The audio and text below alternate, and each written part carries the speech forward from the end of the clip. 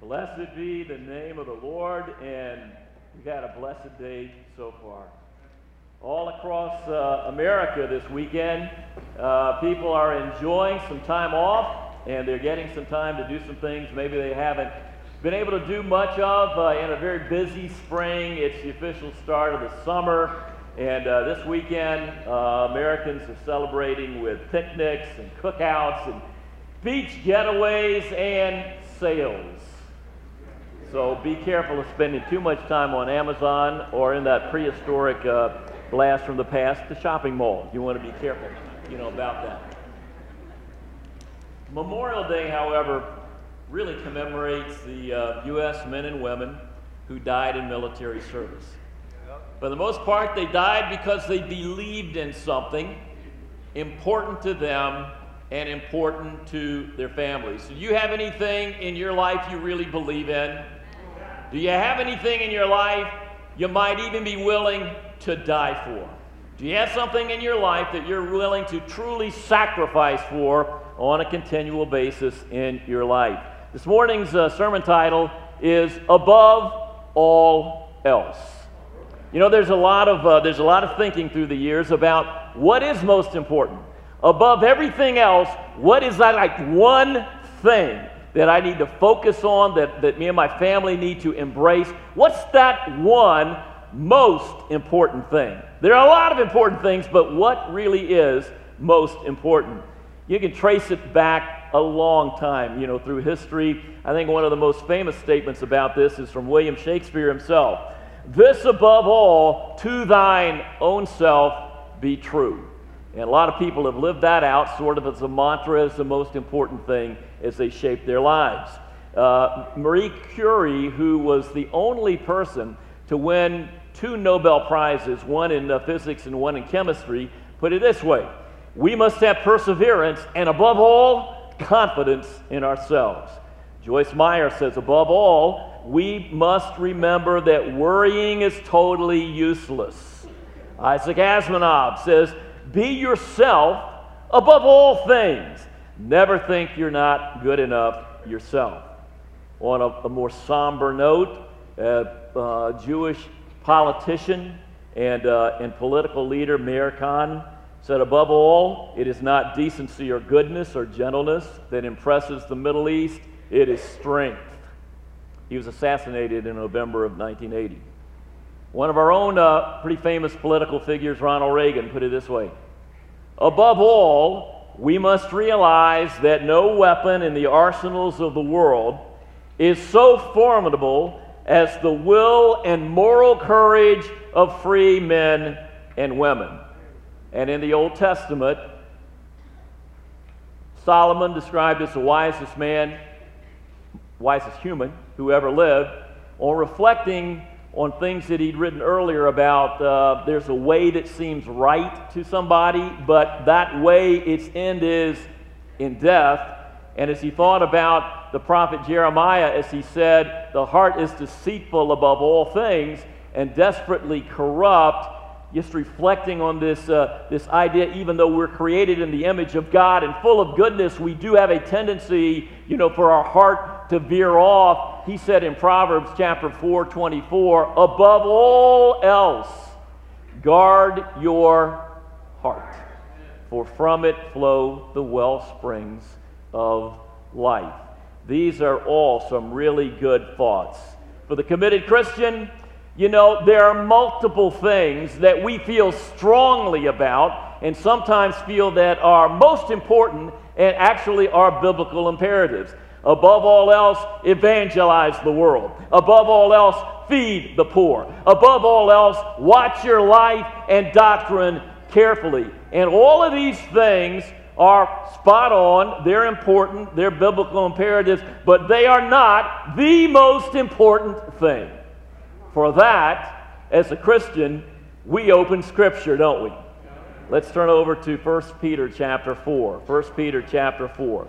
All right, so I hope you're really going to lock in and zero in here. The greatest challenge this morning that some of you are going to have is to feel like, I've actually heard all of this before. That is going to be your great challenge for the next few minutes. I want to encourage you. In fact, I'd say I want to admonish you. Forget that and decide to listen with all of your heart for the next few minutes about what does God say is above everything else in my life the most important thing. Beginning in 1 Peter chapter 4 and verse 8. Above all, love each other deeply, because love covers a multitude of sins. Kelly and I got to be a part of a wedding yesterday. David Gaskell and Deborah Bazard got married, you know. That is a very cute, interesting couple, you know, no doubt if you know them.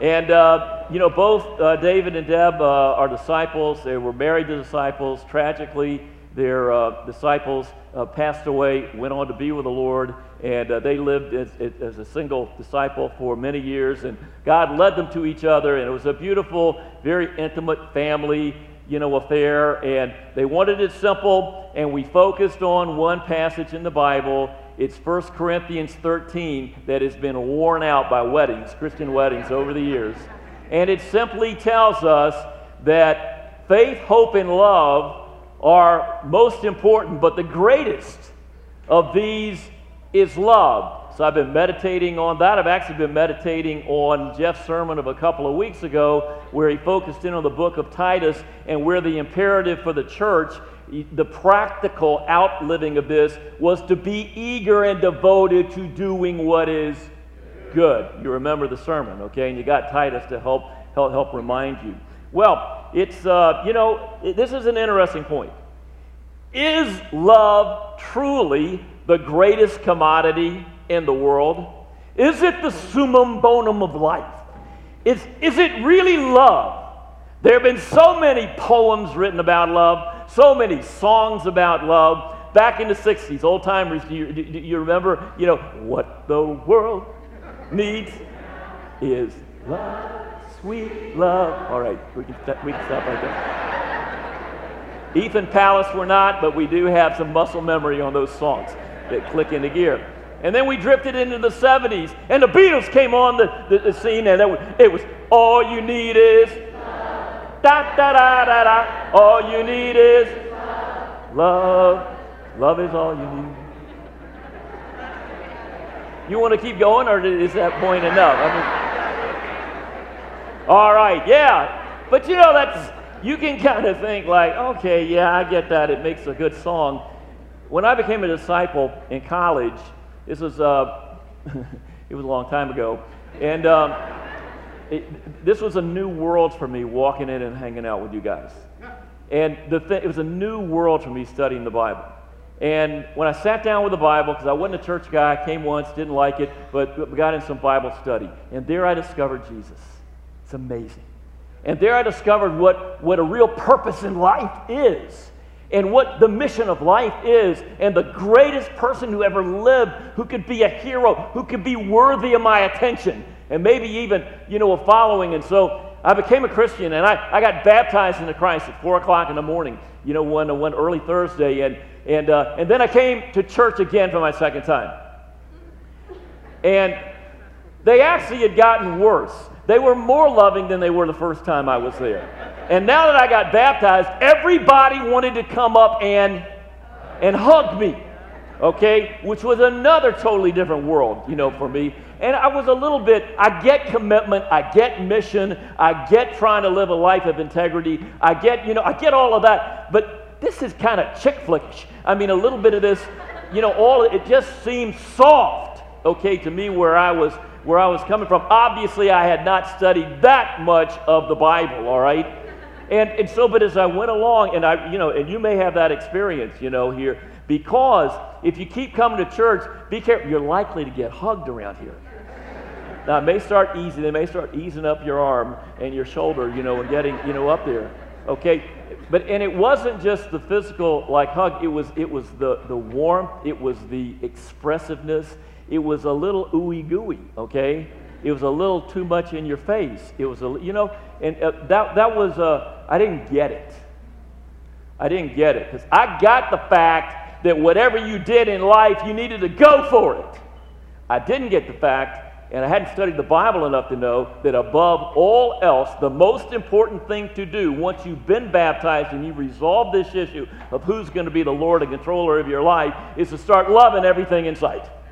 To love deeply the people that are around you and to learn how to do that in a practical way in our lives. I'm not the only one that's had that experience. And as we go into Colossians chapter 3, let's keep reading. This was the verse that Deb wanted me to read, Deb Broussard, yesterday in the sermon. And here it's put again pretty succinctly. After saying in verse 1 through 4 that since then you've been raised with Christ, just like Matthew was eventually raised with Christ, up out of those waters of baptism, he said, seek the things that are above, where Christ is seated at the right hand of God. And then he says, for you died, when you died with Christ in baptism, you died and your true life is now hidden with Christ in God. And then the rest of the chapter is about, okay, where do we go from here and what do you do next? We get down to verse 12. Therefore, as God's chosen ones,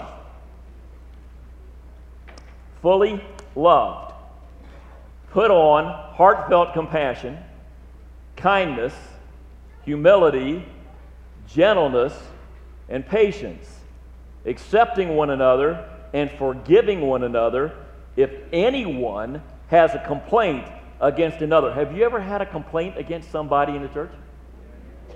If anybody has a complaint against each other, forgive, just as the Lord has forgiven you, you must also forgive.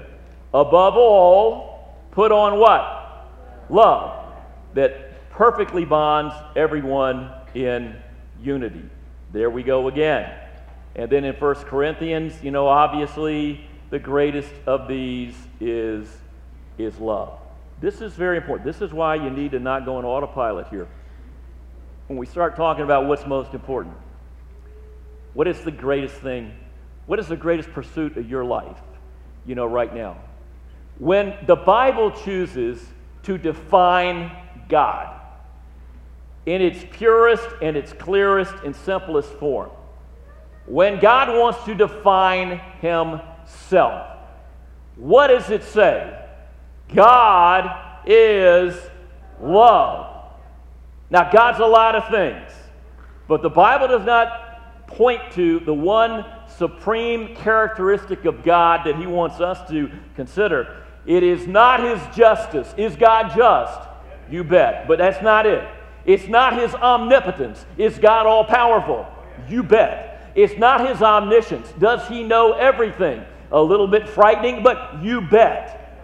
But that's not what the Bible, the Scripture, chooses to focus on when he's trying to explain God to us, his primary characteristic and the one we should attend ourselves to, focus on, because what we focus on in life is what we eventually become. It is, in fact, love. God is love. And then Jesus, he just put it this way. He said, by this shall all men know that you are my true followers, disciples, because you what? Love each other. How? As I have loved you. Now, when we go into a little bit deeper into 1 Corinthians in just a moment, and you see as he breaks down some of those characteristics of love, you could almost picture like the Apostle Paul sitting there. He's about to write what is called by many the greatest chapter in the entire Bible. Some people think it's the greatest chapter in all of written literature. And he's getting ready because he's been in the midst in Corinthians of a lot of stuff. Anybody read 1 Corinthians? Up to that point, it's everything that's wrong with the church and what do we need to do to fix it. Then all of a sudden, you start getting into chapter 13. And it's almost like the mood changes, the music starts playing, and he's picturing Jesus sitting in front of him as he's painting a portrait of love. And when it says, Jesus says, love each other as I have loved you, it's like he's looking at him and he's describing him in these words. It's a very powerful, it's a very moving thing. And it's important, for us to take a look at this, for a fresh look. The standard of love for a follower of Jesus is Him, right? It's Jesus. And love, you're going to see here as we wind through this, it's something you can notice. It's something you can see. It's not just abstract. It's not just a feeling. It's not just a philosophy. It's something you can notice, see, put your eyes on. That's what Jesus said. People will know when they see that you love one another as I have loved you. Okay, now time to turn to 1 Corinthians chapter 13. Okay, here we go. We're going to start reading. Okay, this is the deal. When we do this, we got a short amount of time. The only way you really get this, whether it's this or what Jeff preached on a couple of weeks ago, is you get the Bible open and you marinate yourself in it. Okay, you just take the time to let it get into your heart and change you and create faith, and by the Holy Spirit start making a beautiful recipe up inside of you. Okay, but at least let me give you some things as you continue to read this, what you can focus on and realize. Here we go. If I speak with the tongues of men and angels, but do not have love, I'm only a resounding gong or a clashing cymbal. If I have the gift of prophecy and can fathom all mysteries and all knowledge, and if I have a faith that can move mountains, but do not have love, I am nothing. If I give all I possess to the poor, and give over my body to hardship,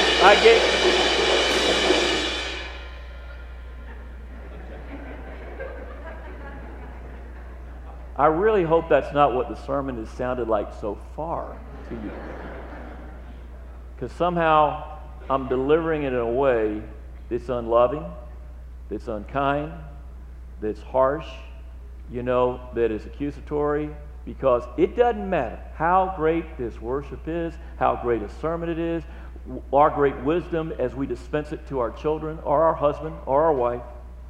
If it's not delivered with agape love, that's what it sounds like. Stephen, you can go back and take a seat because I got to get through this thing, okay?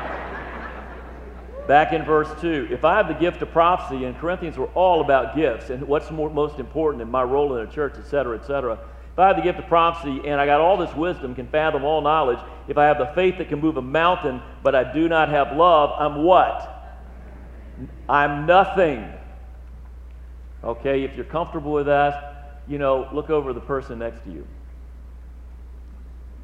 And in a real sweet way, notice how lovely they are. Notice how spiritual they are. Think about all the good things they've done for you in your life. Think about all of that. Now we'll pause for a minute. Okay, and now very sweetly say, you are nothing. You're nothing.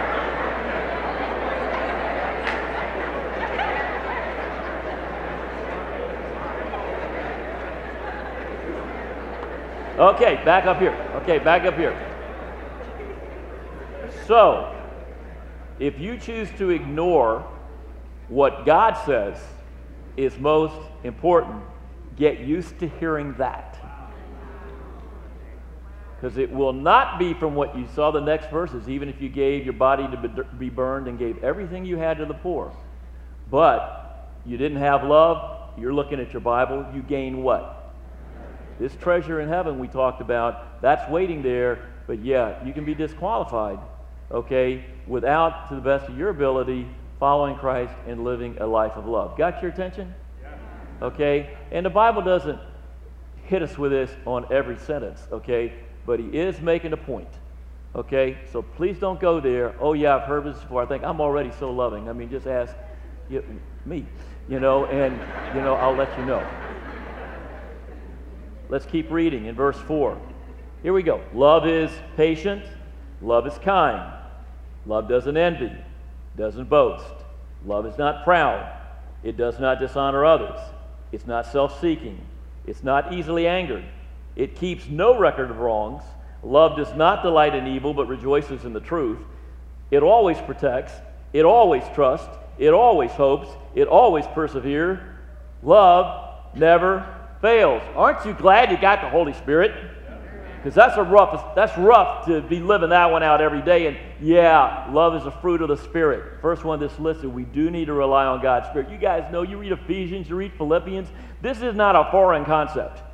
These kind of thinking about putting others before yourselves, it's the genesis of communion and dying on the cross, and Jesus empty himself and become nothing. These are such beautiful, powerful things. And in a Corinthian church where they were all about arguing, hey, what's most important? Justice, tolerance, speaking in tongues, my personal freedom in Christ. They were all over that. And Paul had to stop them and say, you guys are so unloving. You got to be loving, to each other. And it's gone from the apostles arguing about who's the greatest to now they're over, as you can see in 1 Corinthians chapter 3, they're now talking about who's the greatest leader and who's the greatest speaker. Are you old school? I like Peter. Okay? You like something new and innovative with a new twist on it? I'm in Apollos' camp. Hey, how about like Paul? We need to be loyal to him because he helped plant the church and everything. I'm with Paul. And then, of course, the super spiritual, I'm with Jesus. Okay? Right answer, but it can be said in an arrogant way. Okay? They were all about this. And Paul has to stop in their tracks and say, gang, the answer to all of this stuff is love. Yeah, I don't know if you realize this, but we actually do this. We actually do this in the church when the staff, and the leadership group, we get together. We're very thankful. We're very grateful for what God is doing and for each one of you and the part that you play. It's deeply sincere. We pray for you. We care. We just feel wonderful about being with you in this church family. But when we get together generally as a staff and a leadership group, the elders, evangelists, and other leaders, we don't generally talk about how good things are going. We generally say what's wrong and how can we fix it. We really do. We generally go who's hurting and how can we help. We usually take most of the time to say where is the Christian world off in doctrine and how can we help address it. When we get together, we think about, well, what's off in the world and what can we do to help change the world? Well, the answer is love is the answer. Practically applying love. You got a problem in your marriage? Love is the answer. You want a better husband? Love the one you got. Love is the answer. You want a better parent? You want your mom and dad to be better? What should you do? Love that mom or dad, okay? You want your kids to be better? Love, those kids. You want the people at work to be nicer to you? Love them. I remember when I was this is back in 1972, and 1974. I graduated from college, and I wanted to stay and hang around the ministry and get trained because I was thinking, I want to go out and be a campus minister, and I definitely want to have Kelly get her attention and get her married to me. And so I need to hang around here a little bit more, okay? And so I got a job. I got a construction job. I went out, and that was the job that paid the most money, and I bought a hard hat and got a union, became a member of the union and would run over to this site at Santa Fe Community College every morning at 7 in the morning and have my lunch in a hard hat and ask for a job, and they say, no, you can't have one. I'd come back the next morning, no, you can't have one. Finally on Friday, they said, this guy's wearing us out. Go take a job. Okay, and so I started working for these guys. I was like the only kind of college kid type guy. I had long hair, back then, and they called me the cotton hippie because I got fair skin, and so, hey, Cotton, come over here and whatever. And these were rough guys. These were rough guys who knew what they're doing, and I didn't know what I was doing, okay? It became very clear. And then also, I was the little Christian boy. They were, at this college campus trying to build some new buildings. And, hey, Tom, hey, look at that. That's a good-looking one. Woo! They're trying to get me, You guys have been there, right? They're just working me, okay? I had this one guy who was particularly rough. His name was Buddy. Sorry, Buddy Maleko, if you're here. His name was Buddy. He was tough. He was built like a fire hydrant. He had a crew cut. He cursed all the time, and he particularly did not like me.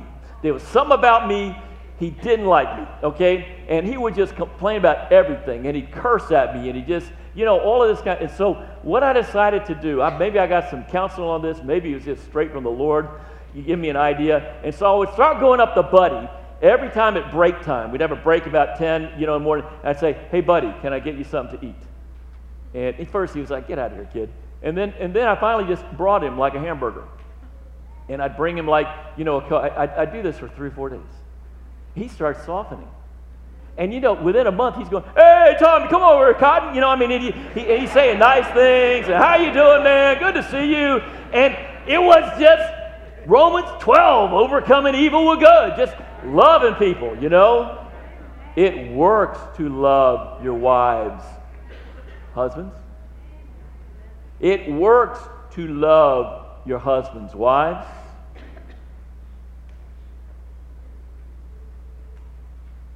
I just think a whole lot of us got to think a lot more about this. Here's what I just want to put in your mind. Even in 1 Peter chapter 4 that we already read, when he talks about, above all else, love one another deeply, he goes right into verses 9 through 13, very practically. The next verse, verse 9, is offer hospitality to each other. Then he says, whatever gift that you have, use it to serve each other with all of your heart. To serve, to volunteer without even being asked. That would be the kind of thing that it is. And so it was a very practical kind of thing. It's like one of my campus brothers in the 70s used to say, "Hey, show me some love with some skin on it," and he meant give me something, okay? Help me out, in my situation.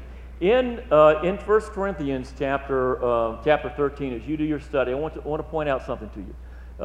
If you're following along, you're still right there in 1 Corinthians chapter 13, and you're looking at verses 4 through 7. And he's going to go and he's going to break it down about love, about what love is. Now here's something to remember. The Bible does not classically define love like we're used to definitions. Okay, it describes love in action. Because love isn't a feeling, it's not a construct, it's not an abstract, it's not a philosophy. Love is very real in the Bible, rooted in our actions. And here's the interesting thing. Every one of those qualities that you're going to look at, there are about 15 things. They're in 1 Corinthians chapter 13, 4, and following. In your English Bible, they're going to be nouns or adjectives. Patience and kindness and, those kinds of things. Okay, that's what it's going to be. In the original language, which is the Greek language, there are no nouns and there are no adjectives there. They are all verbs. Every one is a verb, and it denotes action. It denotes doing something. It denotes getting involved. And so, like the very first one that we come to where it says love is patient or long-suffering. This word macrothemia, okay? It's a word literally suffering long, and it's used throughout the Bible and it's many times in the New Testament. And here's the interesting thing about macrothemia. It's about patience with people, not just events or the weather. It's people. It's suffering long. It's being willing to go through tough things, with other people. When people get up, when people do something that offends you, to not get angry, to not get easily irritated, to take the long view, to be able to reach out, to be able to love them, to forgive them. And you're going to see all the rest of these characteristics and qualities that will flow from the rest of chapter 13. They're going to be action items, they're going to be verbs, and they basically come under this idea of patience and long-suffering and kindness. Being kind and being good to each other because God is good. And you look at this second attribute of kindness. This is what Jeff was talking about 2 weeks ago. About how Jesus went about doing good. And then how this emphasis in the Bible is being eager to do what is good. You remember? Eager to do what is in the best interest of the people around you. It's Philippians 2 all over again. But it's practical, and what we're being said in the church, you get a big church like this, what is so key is not just that we're into worshiping good and even sharing our faith and being good moms and dads, but that we're eager to above all else, look for opportunities to give to people, to serve people, to be eager to really do what is good. Love is kind. Love meets needs. Love heals wounds. Love gives the benefit of the doubt. Love waits patiently. Love endures anything. Love never retaliates. It only returns kindness. It's God living inside of us. It's putting the other person in front of us to meet their needs. It's two hikers on a mountain trail. They're walking along, and there's a precipice on their right, and there's solid rock formation, on their left, and it's a small path. It's maybe 1.5 feet wide, and they come to each other on the trail, and they don't know how to get by each other, and they're kind of doing some calisthenics to try to figure out how to do that without falling off a cliff, and nothing's working, and they're scratching their heads. They try different things, and then one, without saying anything, lies down on the path, and the other walks across him, and they solve the issue. It's love. It's kindness. It's willing to get walked on sometimes if it's going to benefit somebody else. How important is all of this? Well, it just tells us if we got all that hot stuff in our life, speaking great, wisdom, knowledge, but we don't have love as described in verses 4 through 7, we're nothing. We gain nothing. I don't have a symbol, but here's what it sounds like to God.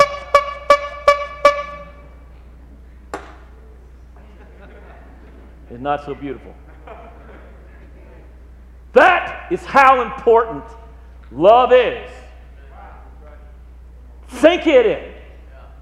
Dig on it. Challenge yourself with it. Pray about it. Thank God you're more loving than you were before you became a disciple. But be willing to make this your aim. The takeaways, simple verses. 1 Corinthians 14, verse 1, if you kept on reading, it would simply say, pursue love. Here's the takeaway. Pursue love. Variously translated, make love your highest aim. Make love your goal. Pursue. Go after it. Give it everything you got. Go for being the most loving person you can. Amen? That's takeaway 1. Takeaway 2, 1 Corinthians 16, verses 13 through 14. Do everything in faith. Be men of courage.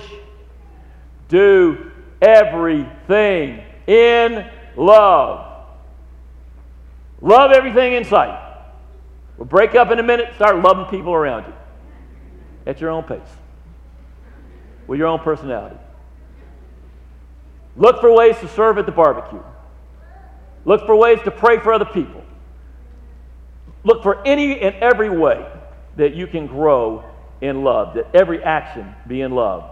And then in 1 Peter chapter 4, 6, our last takeaway, above all else, love each other deeply, because love does cover a multitude of sins. We're going to close this service this morning by standing up and singing the greatest command. Let's all stand. And as the worship team's coming up to lead us, let's remember, love is in fact the answer. This Memorial Day, remember above all else, love one another deeply. Love does cover a multitude of sins. Give your heart and give the very best part of you to the greatest command. Love everything in sight with all your heart and all our soul and all our mind and strength. Love God, love people, and we will change the world one day of love at a time. Happy Memorial Day, and don't forget to remember